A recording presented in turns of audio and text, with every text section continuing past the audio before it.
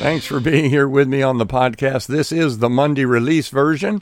And what does that mean? That means that this is the audio track from videos that I began to record and first put on Facebook and then uploaded to my YouTube channel. If you want the link for the YouTube channel, it'll be in the information contained with this podcast. Well, I just pray that God encourage you and bless you and strengthen you today as together we open Scripture and learn more about what God desires for each of us. Well, hello, back here with you in my office. And again, I guess this is the 7th time I'm looking at Scriptures where Paul describes what he is convinced about.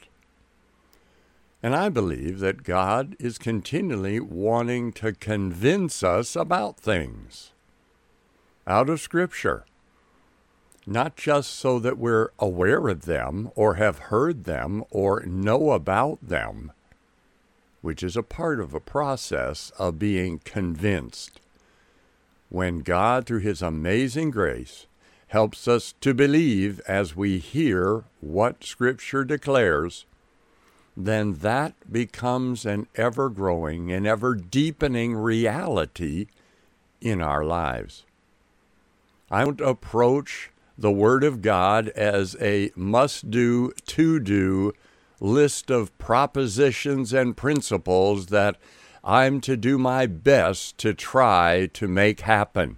No, I've chosen to see it as what God desires to do in my life, to change in my life, to transform in my character and personality, and things that He desires to do through me, because He is the one who began this good work in me and this good work in you, and He began it by grace, and He will complete it by grace. Grace for the believer, that's God's power, God's ability, God's strength to do and to work and to complete everything He begins. And I believe that God wants us to stay in the race solely by grace. Okay, let's look here now at another application, another time that Paul is convinced about something. And this time it is in Romans chapter 14, verses 13 through 23. The key verse is verse 14. I'll start with it and then we'll go through the verses. Paul is writing now. He says, I know and I am convinced in my heart of hearts. I'm convinced in the deepest portions of my being. Isn't that great when we're not a double-minded person being tossed around, but what we know in our minds, we also know in our hearts experientially because of the work of God in our lives. Listen, you're going to burn out, tire out, and other things out if you're trying to do the impossible. Your job is not to transform yourself. Your job is to spend time with the one who is the transformer, the person of the Holy Spirit in Scripture. Okay. So Paul says, I know and I'm convinced in the Lord Jesus, nothing is unclean in itself. But to the one who thinks something is unclean, to that person it is unclean. Now let's look at this in context. It's talking about food. It says the one who is weak eats only vegetables, but don't despise him. Don't judge him. God receives him. So let's look at this in context now. Starting at verse 13. Therefore, let's not judge one another anymore. There was judging going on about what to eat and what not to eat and how to eat it and when to eat it and where to eat it and where not to eat it. But rather than do that, we're to be determined. What? Not to put an obstacle or a stumbling block in a brother's or sister's way. Listen, we need help to do that because there are people who are very, very convinced that vegetarianism, veganism is godliness, or it's almost a god. Listen, if that's how they're looking at it, love them. God will work things out. I remember the day my son came home and said, "Dad, I'm going to go vegetarian." And I said, "Son, that's wonderful. Go for it, but don't let it become a holy religious thing for you." And I don't know how many months it went on, and the phone call came, "Hey, Dad, I'm at the hamburger stand enjoying a hamburger, and it's never tasted better." Well, now, to the purist, he certainly was a fallen vegetarian. And to the meat lover, they may have thought it was foolish that he didn't enjoy burgers regularly. But what is God saying here? Look, be convinced, know yourself. It's not unclean. That also means if you've discovered something new, the world of no pork or the world of no egg or the whatever world, keep it to yourself. It doesn't matter. You know how we know when we're getting goofy? When we want everybody to know just how wonderful our diet system is. Oh, Father, deliver us. Anyway, let's not judge one another about what they eat. But let's be determined. Holy Spirit, help us not to put an obstacle or a stumbling block in a brother's or sister's way.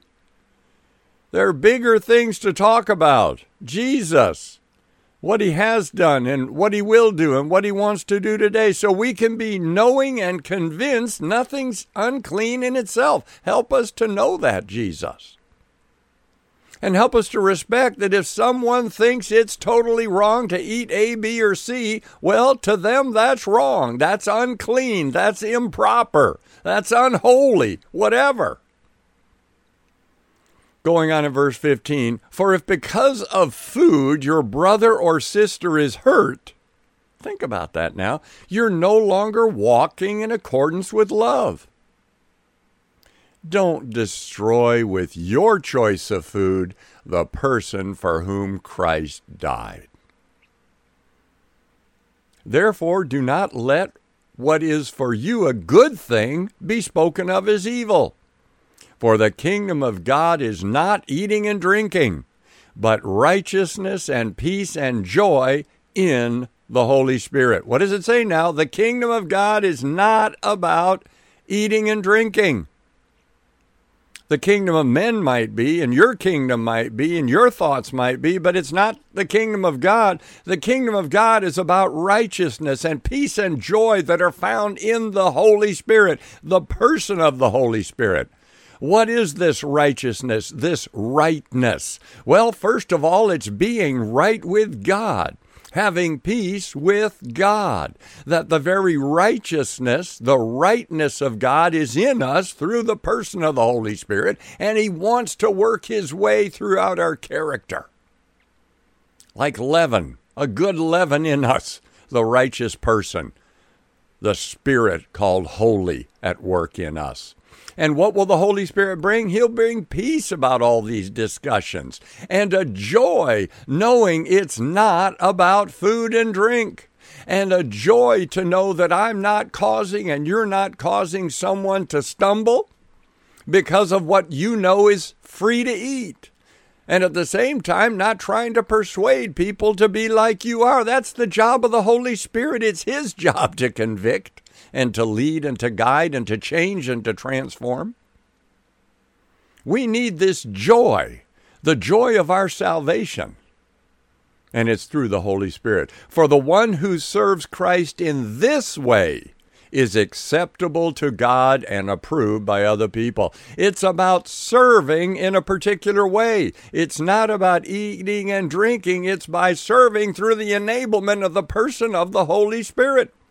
And when he is in control, not our thoughts, but when he is in control, then we will pursue the things which make for peace and building each other up. Encouraging, comforting, and exhorting by the Spirit and building up. Not to tear people down because of food. Yes, Paul says all things are clean, but They're evil for the person who eats and causes offense. What do we mean here? You know that it's okay to eat burgers or bacon, and you're with people that feel like burgers and bacons are burgers and bacon. There aren't bacons that I know of. So don't sit there and order up a big old burger with bacon on it when you know it's going to cause them stress. Obviously, if you don't know it's going to cause somebody stress, go for it. And then if you discover they're stressed by it, well, ask them to forgive you.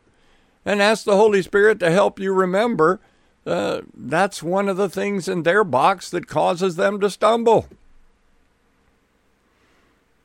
But he goes on to say, it's not good to eat meat or drink wine or do anything by which your brother or sister stumbles. The faith which you have as your own conviction before God.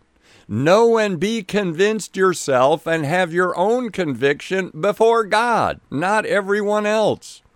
For happy is the one who does not condemn himself in what he approves.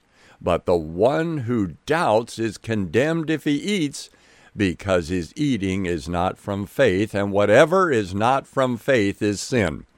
Let me just close this little chat today with this last portion of verse 23 being used out of context so often, in so many places, at so many times. Whatever is not from faith is sin. Please, in the context, in the verse, in the chapter, it has to do with the one who is eating. Hello. Open your Bible. Romans 14. Spend some time in that chapter. Get the heart of the Father on it. And may God help us to know and to be convinced in Jesus that nothing is unclean in itself. Well, those are my reflections on I know and I'm convinced. I hope it gave you a little something today. The Lord bless you. The Lord keep you. Good day.